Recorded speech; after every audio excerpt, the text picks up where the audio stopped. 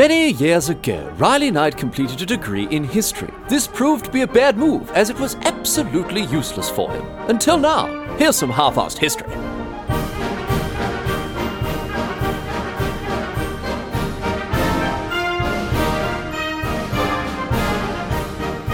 What's going on, mate? Great to have you along for some more half-arsed history. This week on the agenda, we're going to be having a chat about the shortest wars that have been fought throughout history, and bloody hell, I'll tell you what, some of them were over very quickly indeed. Now, obviously, war, no bloody good, bugger of a thing, but as my dad always says, quick game's a good game, so you might as well get it out of the way as fast as possible. This was a topic suggestion sent in by alert listener Nahum Hackett, who, I don't know how many of the shortest wars that Nahum was aware of or maybe had in mind, but once you get down to the top of this list, once you get to, the very, very shortest wars in history, it's some real blink and you'll miss it action here. So we're going to get across 5 of the shortest wars to have been fought throughout history, although I suppose I should point out that this list is not definitive. I've had sort of 1989 as a somewhat arbitrary cutoff date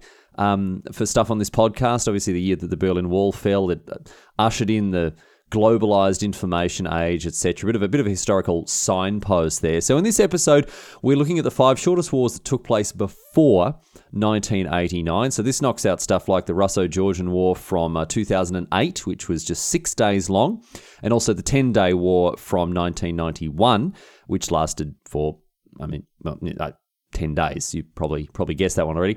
Also not including wars that were part of larger conflicts themselves, such as the Indo-Pakistani War of 1971, which lasted for 13 days. It was part of the larger Bangladesh Liberation War. It was its own conflict, I suppose, within that, but, the Bangladesh Liberation War had been going on for months beforehand, so it's sort of it's kind of tied up in that package. So, bottom line, we're going to cover today the 5 shortest wars that took place before 1989, that weren't nested inside larger or longer conflicts there. And you'll notice that all of these wars are relatively recent, which obviously stands to reason. If you want to finish a war inside of 2 weeks, things like cars and planes and cruise missiles definitely help. Hundreds of years ago, within 2 weeks, you'd be lucky to have all your blokes that bloody get their chainmail on and start walking on foot down the road to the battlefield, mate. It'd be a nightmare. So anyway, let's get to it. Let's have a chat about the 5 shortest wars in history.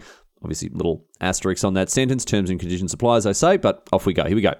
First up, we've got the Serbo-Bulgarian War. But already, I know what you're asking. You're saying, well, Riley, it's all very well to talk about the Serbo-Bulgarian War. Which one are you talking about? Was it the one in 839, in 853, 917, 1330 perhaps, 1885, 1913, 1915? Or was it the one in 1941? The Serbians and the Bulgarians, mate, they've been kicking each other's teeth in for over 1,000 years. And while, if you look at the scoreboard, the Serbians are currently ahead there.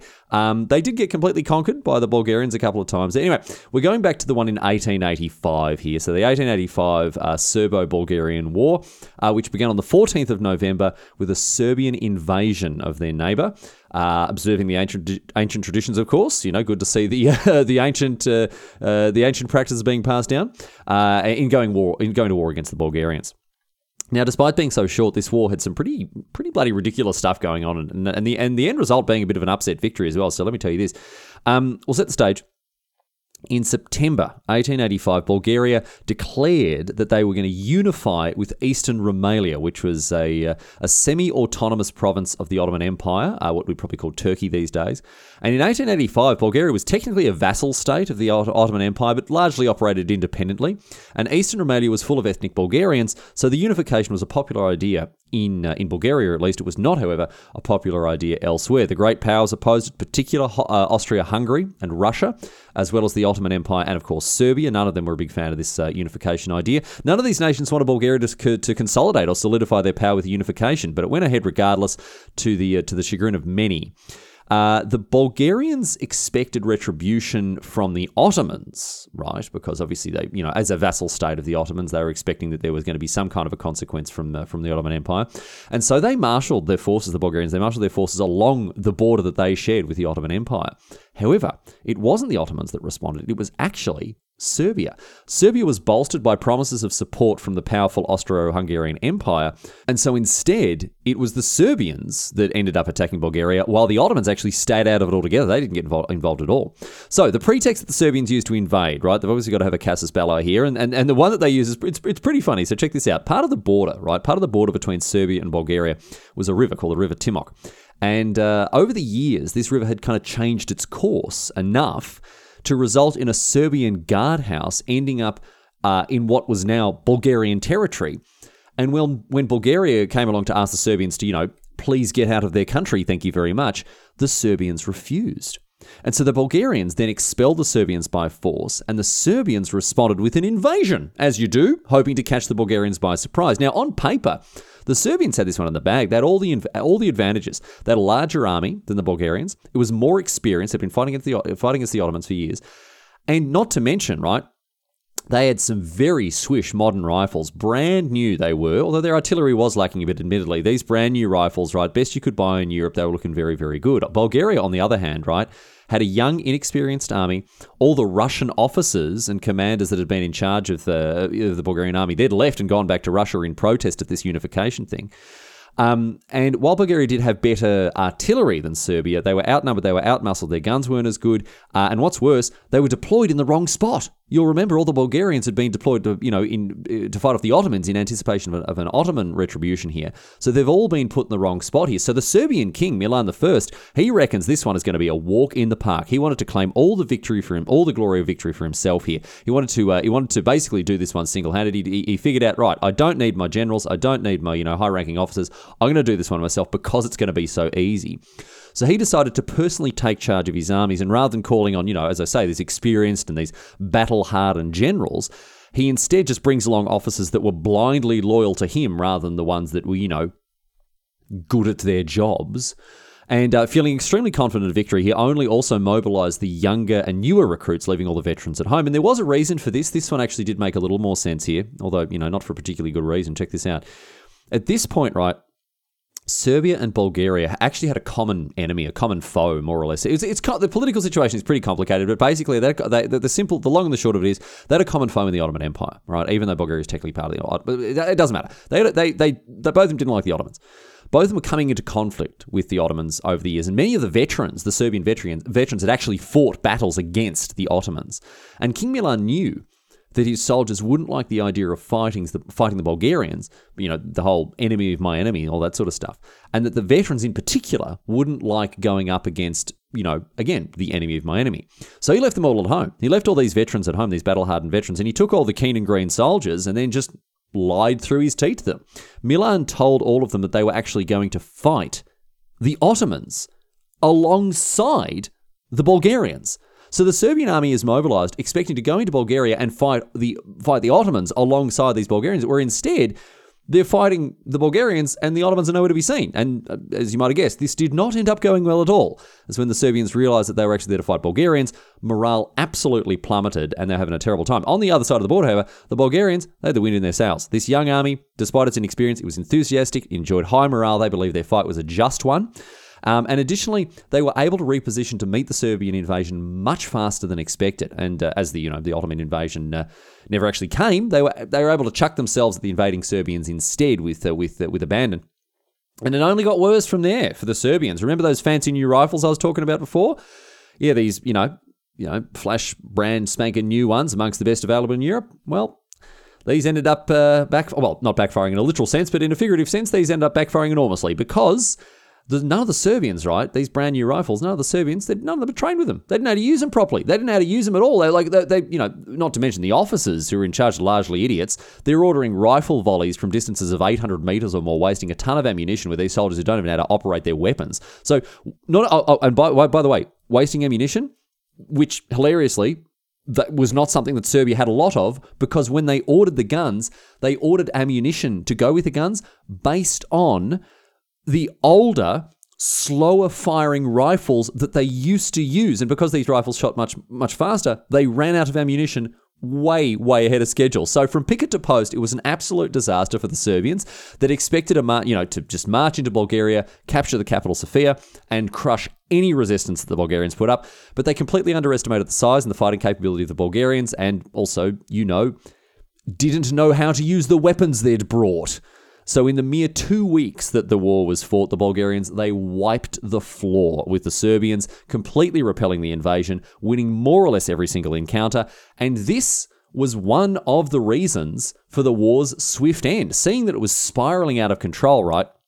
Austria-Hungary goes, whoa, we got to put a stop to this. We got to put a stop to this before the Bulgarians conquer the rest of Europe here. What is going on, right? So like a teacher stopping, two kids from fighting on the playground, pulling each other's hair, the Austro-Hungarian Empire, they come to Bulgaria and they said, all right, mate, listen, you've had your fun. You've decked them. You've taught them a lesson. You put them on the ground here. It's time to stop now, or, we're going to have to get involved. So just 14 days after they had invaded Bulgaria, the Serbians, they were forced to sign a ceasefire after the Bulgarians successfully defended their homeland. And this peace agreement not only, right, confirmed no changes to the Bulgarian territory, but also more or less enshrined the unification, the whole unification process with Romania that this whole thing was based on, right? Which was a very important step for Bulgaria and its political position at the time and historically. So, look, you got to say, at the end of the day, GG, Bulgaria, GG. An upset victory there against Serbia. Well played, mate. I guess it's just a shame about all those wars that you lost in the Middle Ages, I suppose.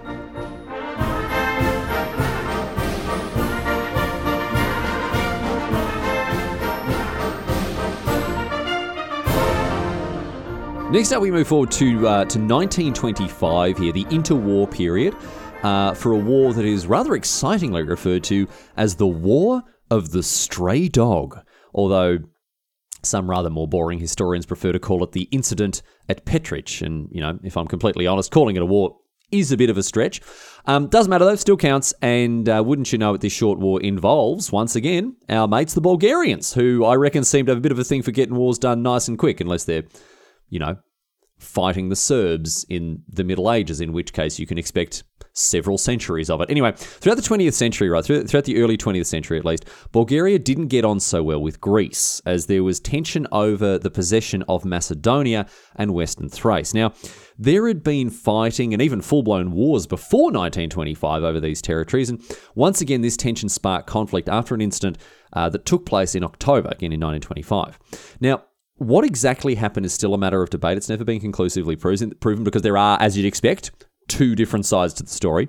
And neither has ever been definitively proven to be the correct one, I don't think. Maybe I'm wrong about that, but that's what my reading indicated there. Anyway, in one version, the boring version, right, some Bulgarian soldiers, they crossed the Greek border, apparently for no reason. I don't really know what's going on there. Had a crack at a Greek outpost and then ended up killing a couple of soldiers there. So that's no good. I mean, I don't know if I don't know how much I believe that one. It happens that the other version, the much weirder one, ends up also oddly being the one that's more believable. Involves a dog, right? So it's a dog that belonged to a Greek soldier that was out there at an outpost on the border. Anyway, this dog, right, it gets away and it runs across the border into Bulgaria. The Greek soldier runs across the border to go and retrieve his little pooch there. And when, as this soldier was chasing after the dog, he was shot by one of the Bulgarian border guards. Now, actually, it's funny because this one sounds more reasonable than, an unprovoked attack by the Bulgarians on the Greek outpost. But again, who knows? Who knows what actually happened? Whatever the cause, you've got Greek blood spilled by Bulgarians. That's beyond that's a matter beyond any doubt. And the Greeks, as you can imagine, are not happy about it. Now, the Bulgarians, they expressed regret at the incident, not quite an apology. They said it was a misunderstanding, but this wasn't good enough for Greece. And the Greek government, they demanded an official apology. Fair enough. They demanded that the Bulgarian guards responsible for this whole incident be punished, which is, all right, mate, calm down a bit there, Greece. What's going on?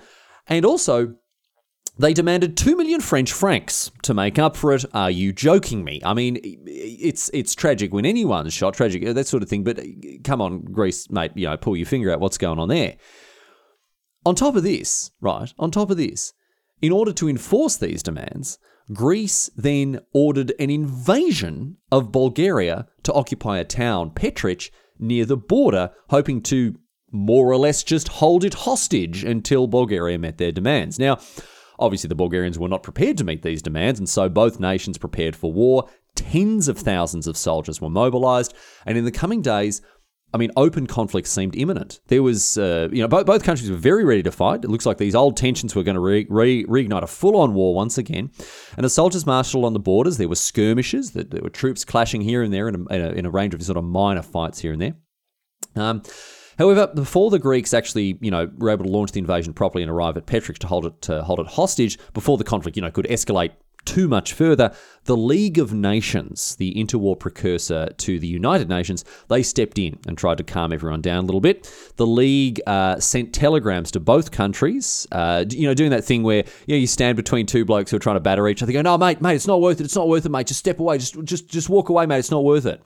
And thankfully, the League's intervention actually worked, as it did avert a full-scale conflict between Greece and Bulgaria, as well as, I might add, a stunning reversal for Greece here, because the League, they ordered both nations to stop fighting and for Greece to withdraw all of its forces from Bulgaria. Certainly, very fair. But then ordered Greece to pay £45,000 in compensation to Bulgaria. So never mind that Greece wanted 2 million French francs of its own, it's now going to pay out the ass 45,000 British pounds, right, giving that to Bulgaria by way of compensation. Now, the Greeks, obviously, they're pissed off about this, but they agreed all the same. And French, British and Italian observers were deployed. They came in to oversee the withdrawal of Greek troops, as well as monitor the Bulgarian soldiers who reoccupied where the Greeks had left, to make sure that there was no more fighting or nothing was misinterpreted or whatever else. And this whole thing was over in 11 days. And while, I reckon it is fair to argue that it didn't constitute a proper war, people still did die in the skirmishing, as well as obviously, that poor bloke who was just going after his dog. So, I don't know. Look, whether it is or whether it's not a war, I reckon that the Greeks, I don't want to be too critical here, but I do reckon the Greeks just stuffed this one up. They stuffed this one up beyond belief. They really did. I mean, they could have done a much better job of bringing the fight to the Bulgarians. If they'd really wanted to win the war, they could have just, checked in with the thousands of years of history that Greece, the Greek people have at their backs there, because really, if they'd wanted to take the fight to the Bulgarians, they could have just bunged all their soldiers a great big wooden horse, wheeled it over into Bulgaria. Easy victory, mate. Don't even worry about it.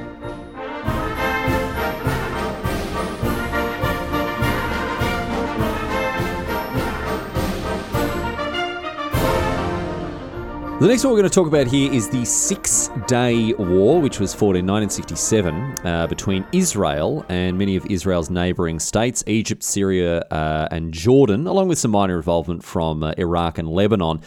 Now, it was a swift and remarkably bloody war, and it had very important consequences for the region and the world at large, sort of in the years and decades after it. Now, the Six-Day War, it came about as a result of some very deep-seated regional tensions about the establishment of the State of Israel in the wake of the Second World War, with various conflicts and crises and wars flaring up in the decades to follow between Israelis and the neighbouring Arab states. There was the 1948 Arab-Israeli War, there was the Suez Crisis, and there'd been a lot of tension, a lot of fighting, a lot of bloodshed over the years. Anyway, in 1967, the tension between Israel and its neighbours, it's once again at a fever pitch. There are border skirmishes, there's guerrilla fighting, there's air battles, all sorts of stuff going on. And of course, this is all taking place with the ongoing Cold War as a backdrop. And in mid-1967, the Soviets destabilised the situation even further by inaccurately informing Egypt that Israel was mobilising forces for a full-scale invasion of Syria.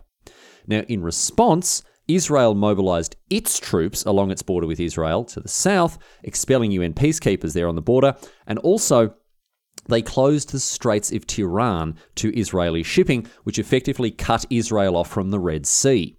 Now, despite Israel not planning a full-scale invasion of Syria here, all of this saber-rattling from the Egyptians in the south had a very, very real effect, because after seeing all of these troops mobilised along their southern border, after the straits were closed, the Straits of Tiran were closed there, Israel, on the 5th of June in 1967, it launched a series of preemptive airstrikes against Egypt, Jordan, Syria, and Iraq. Hundreds of Israeli aircraft took to the skies and absolutely obliterated the Egyptian Air Force, before then turning on Jordan, Syria, and Iraq as well. Now, this surprise attack was so effective that it destroyed 90% of Egypt's air forces in one go. Egyptian planes just sitting on the ground in their airfields, completely unprepared to respond to the attack, and almost all of them were destroyed. By the end of the day, right, by the end of the very same day, the 5th of June, Israel had more or less destroyed all of its enemies' capacity to wage war in the air completely. But it didn't stop there. The Israelis also attacked on the ground. They rolled tanks across the Egyptian border into Gaza, and they forced the unprepared and disorganized Egyptian forces to retreat. And it got a lot worse for the rest of the Arab states too. Further north, Jordan had received inaccurate reports that Egypt had won the conflict to the south, and they started shelling Israelis in Jerusalem, which led to an Israeli counterattack that saw them capture both the West Bank and East Jerusalem 2 days later on the 7th of June, which, I'll remind you, is now the mid-stage of the whole war itself, right? The later stages of the war, the last couple of days, this saw fighting between Israel and Syria in Golan Heights on the border between the two nations.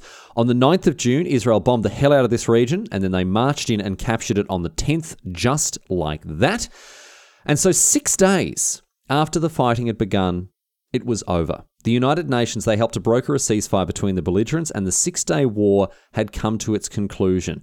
And I mean, look, in real terms, the 6-day war had actually been won on the first day, with Israel's preemptive airstrikes ensuring their air superiority, which left their enemies with no good way to respond to further attacks. The entire conflict hinged upon the success of the Israeli surprise attack, and because it had been so devastatingly successful, it completely hamstrung the other Arab nations and left them unable to fight the Israeli in later days. And as a result, a sweeping chain of Israeli victories in Gaza and the West Bank and Golan Heights, Jerusalem, it radically altered the geopolitical situation in this region and remained an enduringly powerful moment in the history of this region. It was a massive win for Israel, an enormous win for Israel. It left the Arab states surrounding it reeling in defeat. It was, quite seriously, it was a staggeringly huge loss for them, with over 20,000 Arabs losing their lives. By way of contrast, around 1,000 Israelis perished in the war. It's one of the most one-sided conflicts that you're likely to come across. And of course, its consequences are still felt to this day. The 6-day war ultimately intensified Arab-Israeli conflict in the years to follow, and it led to other conflicts such as the 1973 Yom Kippur War. And it also redrew Israel's borders to include the West Bank, the Sinai Peninsula, and the Gaza Strip, although the peninsula was later returned to Egypt in 1982. And the occupation status of the Gaza Strip is complicated, to say the very least. I mean, look, the whole situation is mind-bogglingly complicated, and with so many different forces and factions and factors all influencing the tension that exists through to this very day. And much of this tension that you may read about in the news, even in 2020, is still focused on the direct results of the 6-day war and the land and the territories that were involved in it. A war that was fought so swiftly and so decisively that it remains one of the shortest wars ever, not to mention one of the most impactful conflicts since the back half of the 20th century.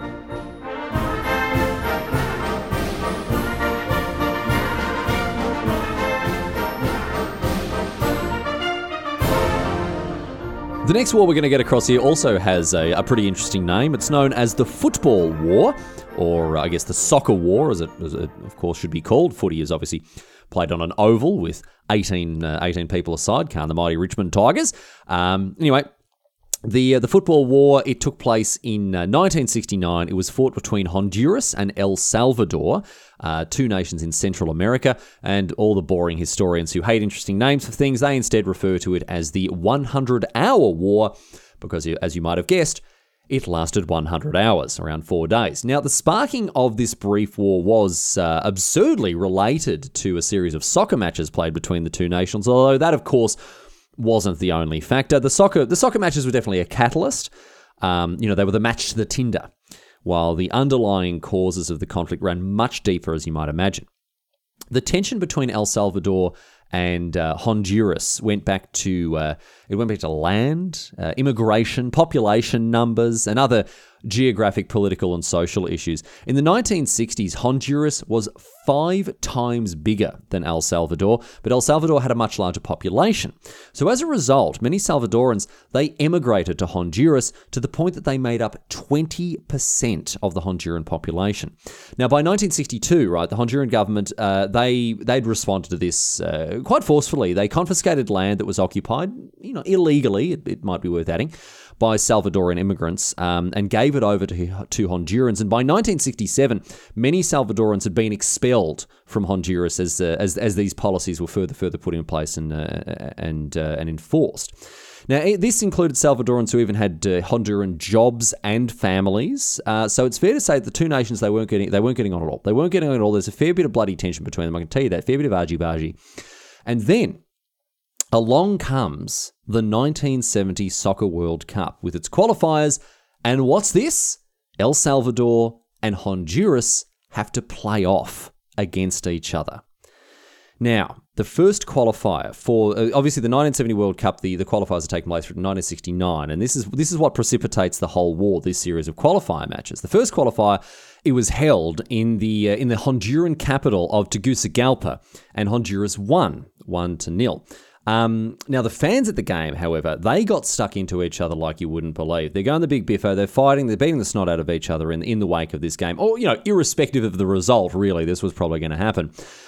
Which holds up, as I tell you now, that the second qualifier, which was held in San Salvador, the capital of El Salvador, this time El Salvador got up and they won 3-0, but this time the violence was even worse. They were bluing, they're getting stuck in, they're having a great big carry-on about it. And this then spilled over outside the actual soccer game as well, with violence against Salvadorans taking place in Honduras, causing thousands of them to have to flee. And on the day of the third qualifier, right, therefore, which was being held in Mexico City this time, El Salvador, they severed diplomatic ties with Honduras. They said that the government, the Honduran government had stood by in inaction while Salvadorans had been mistreated by Hondurans. And all of this, right, on the backdrop of the expulsion of these Salvadoran migrants, it meant that the tension had more or less just reached breaking point. A war at this stage seemed very likely. Also El Salvador won the third game 3-2 after extra time, I guess, for those playing at home. Hooray, sports ball. Now, you may ask, it's only game. Why you have to be mad? But it was so much more than just game. And it really did seem that people did very much have to be mad. So mad, in fact, that war broke out on the 14th of July, 1969, when El Salvador launched airstrikes on Honduras, beginning the football war. And they did this this is not a joke, they did this by strapping explosives to the sides of passenger planes to use as makeshift bombers. The Salvadorans, they attacked Honduran airports from the skies, while their army marched into Honduras on the ground, heading to the capital of Tegucigalpa. Now, the Hondurans, they responded by launching their own air offensives, sending planes off to bomb Salvadoran targets like ports and oil depots. And of course, the Salvadorans, they responded by sending their own planes up to fight off the Hondurans, actual, fighter planes this time, not just passenger planes and blokes with slingshots hanging out the windows, although, probably not the fighter planes you are imagining, because the fighters, right, check this out. The fighters that whirled and dodged in the skies during the football war, they were, in fact, Second World War era aircraft. A little bit like modern troops charging into battles with longswords, which is pretty funny. The football war was, quite interestingly, the very last time that piston engine fighter planes fought against each other. Little fact for the bloody aviation nerds there, but they were using what was effectively World War II technology to fight this war in 1969. Anyway, given the proximity of the Salvadoran troops to the Honduran capital, Honduras petitioned the OAS, the Organization of American States, to intervene and negotiate a ceasefire, and the OAS did exactly this before the Salvadorans reached Tegucigalpa. And they managed to do this at lightning speed as well. This whole negotiation process, the ceasefire, all that sort of stuff, it was arranged by the 18th of July, just 4 days after the war had begun. El Salvador was made to withdraw from Honduras, even though this conflict was a very short-lived one, by this stage already thousands of people have lost their lives. Around 3,000 people died. But Honduras was also made to guarantee that Salvadoran migrants would enjoy the full protection of the law, and so a shaky peace was settled, although a proper peace agreement would take over 10 years to reach after the conclusion of the Football War. So the war may have been very short, but the actual formal peace arrangement took another decade. And in that 10 years, the Salvadoran government, unfortunately, they did not do enough to fix the political and social problems in El Salvador, and this directly led to the Salvadoran Civil War, which took place 10 years later, a war that, unlike the Football War, would carry on for a very, very long time, from 1979 all the way through to 1992.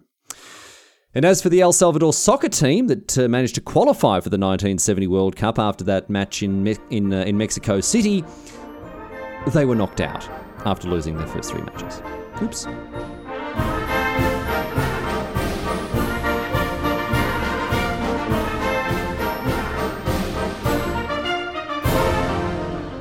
Finally, we come to the very shortest war in history, the Anglo-Zanzibar War, which took place in 1896. Now, you might be thinking to yourself, hang on one second.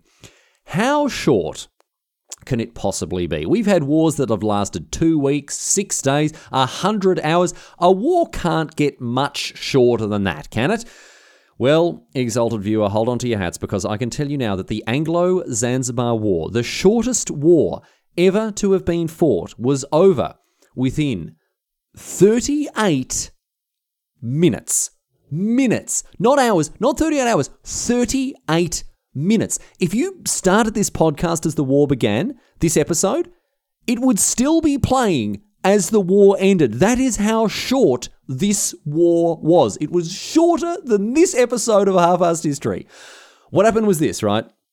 In 1890, 6 years previous, Britain and Germany had drawn up a treaty as part of the scramble for Africa, as new imperialism saw European powers race to colonize the African continent.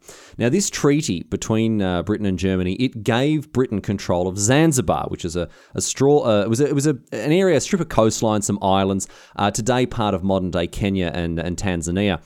And Britain declared Zanzibar a protectorate rather than a crown colony because it was cheaper to do it that way. They declared it a protectorate.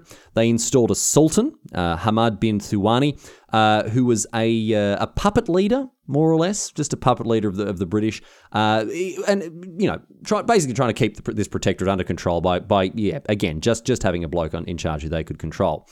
Now, on the 25th of August, right, in 1896, up until this point, things are going relatively smoothly. This bloke, Hamad, he's doing his job. Things are relatively peaceful in Zanzibar, up until, as I say, the 25th of August, 1896, when Hamad, he dies abruptly, right?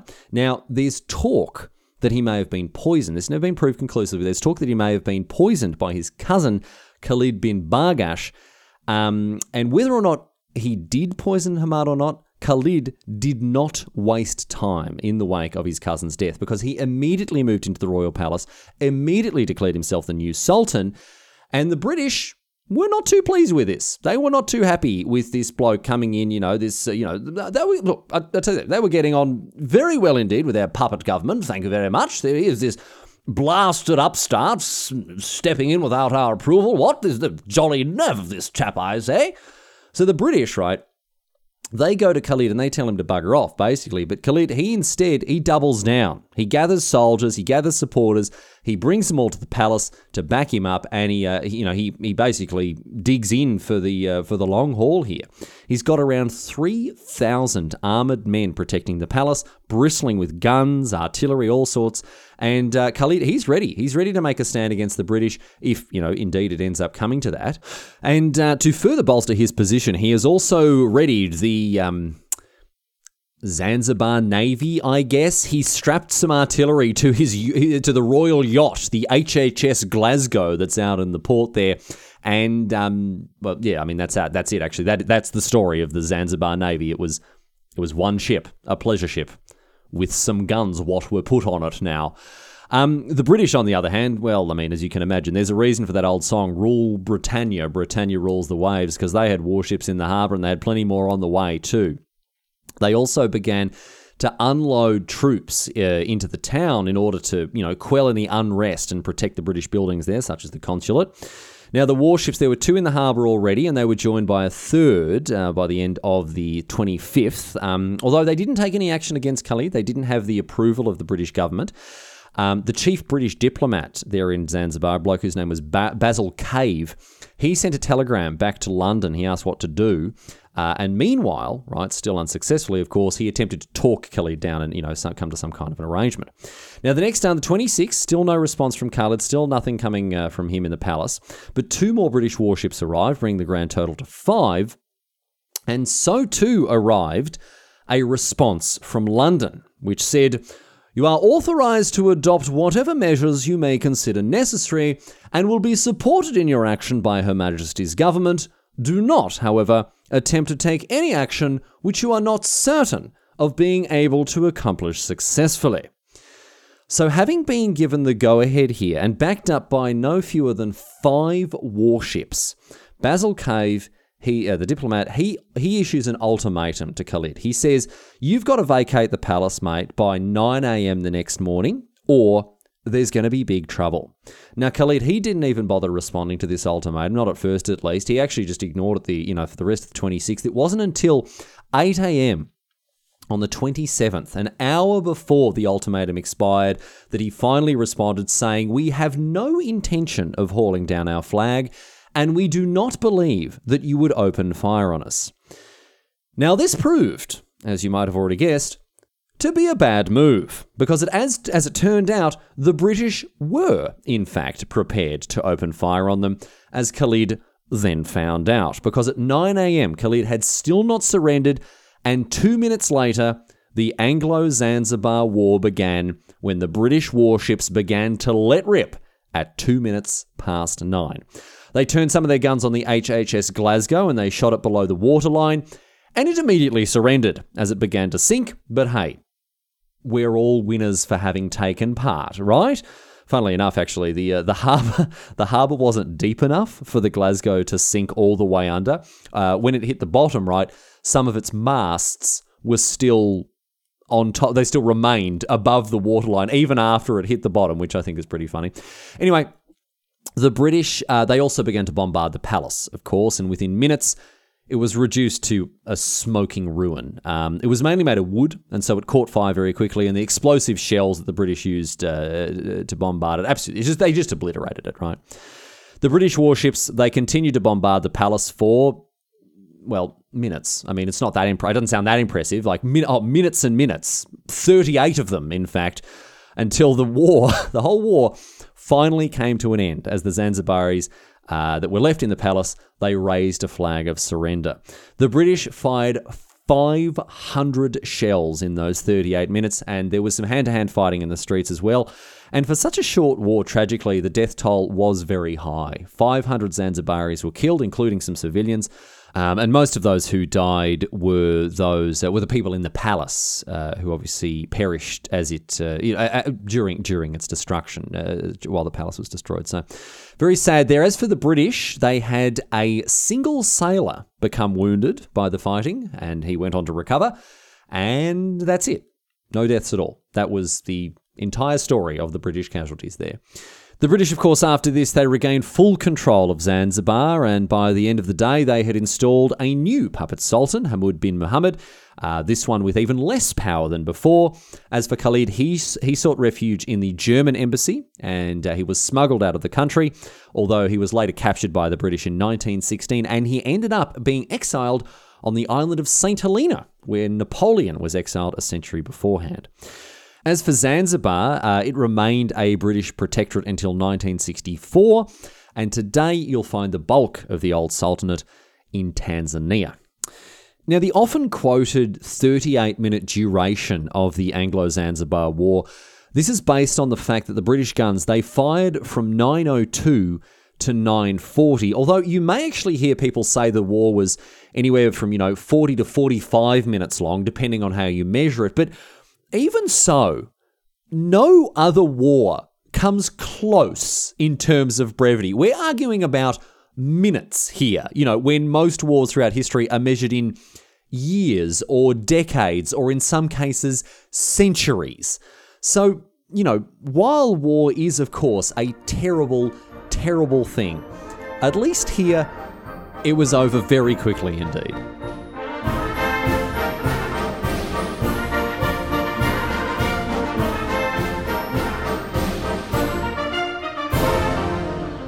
But that's it. That's all she wrote today, sports fans. Those are the stories of the 5 shortest wars in history. There are a couple of others, as I mentioned, some that don't really fall within that arbitrary date range that I've set up, and some other ones that are, perhaps a little hard to classify. I mean, we did scrape the bottom of the barrel when it comes to that, I guess, with the War of the Stray Dog. But still, hope you got a kick out of these stories. They were pretty interesting to hear about. And I don't know if the next episode is going to be the 5 longest wars in history. We'll be here for a very long time. I have to get across all of them. But very interesting to hear about some of the some of the weirder stories from the history of warfare there. Anyway, I hope you enjoyed the episode, and thanks once again to Nahum Hackett for sending it in as a topic suggestion. If you want to do the same thing, of course, halfarsedhistory.net. Head over to the website, and there's a contact form there. You can also subscribe to the show on iTunes, Spotify, a number of other places, of course, and find old episodes to download at your leisure. Also, if you want to buy some Half-Arsed History merch, I've still got some t-shirts, got plenty of notebooks as well. The t-shirts are kind of running low-ish. I'm getting close. Plenty of notebooks, however, so if you want a notebook, you can pick up one of them at the shop. Free shipping worldwide, of course. You want to take advantage of that, no worries. And if you want to support the show on Patreon, please do. You can go to patreon.com/half-arsed history. Thank you so much to all the people who are doing so. And if you want to go and sign up, I certainly very much appreciate it. But I just appreciate you listening to the show anyway. Regardless of whether you're supporting me financially or not, it's a real privilege that people come and, spend, half an hour, 40 minutes, an hour maybe on good weeks, hanging out with me talking about some history. So thank you very much for your time, and thanks for being part of this damn show. But as ever, going to leave you with a question here. Now, obviously, there are plenty of questions on warfare that I could have done here, but we did touch briefly upon soccer, a game that I really can't stand, and for good reason. This sort of ties into the question posed by Redditor Mason Boss 505 here, who asks, how do soccer players heal from their injuries so quickly?